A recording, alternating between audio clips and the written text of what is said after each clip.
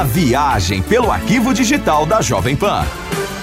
É gol, que felicidade no microfone da Jovem Pan. Daqui a pouco tem Palmeiras e Grêmio, grande jogo que nós iremos acompanhar, nós iremos transmitir.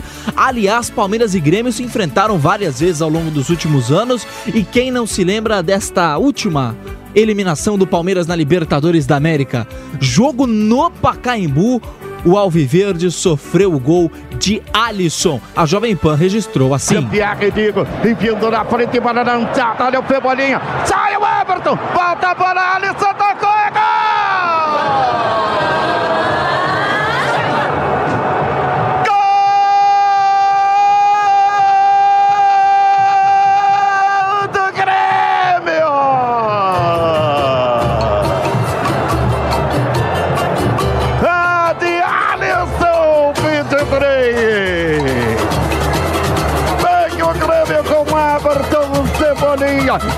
Ele passou no meio da zaga do Palmeiras, dividiu com o Everton, o goleiro desviou, a bola se ofereceu para o Alisson, que ficou com o gol vazio e só tocou pro fundo do gol do Palmeiras.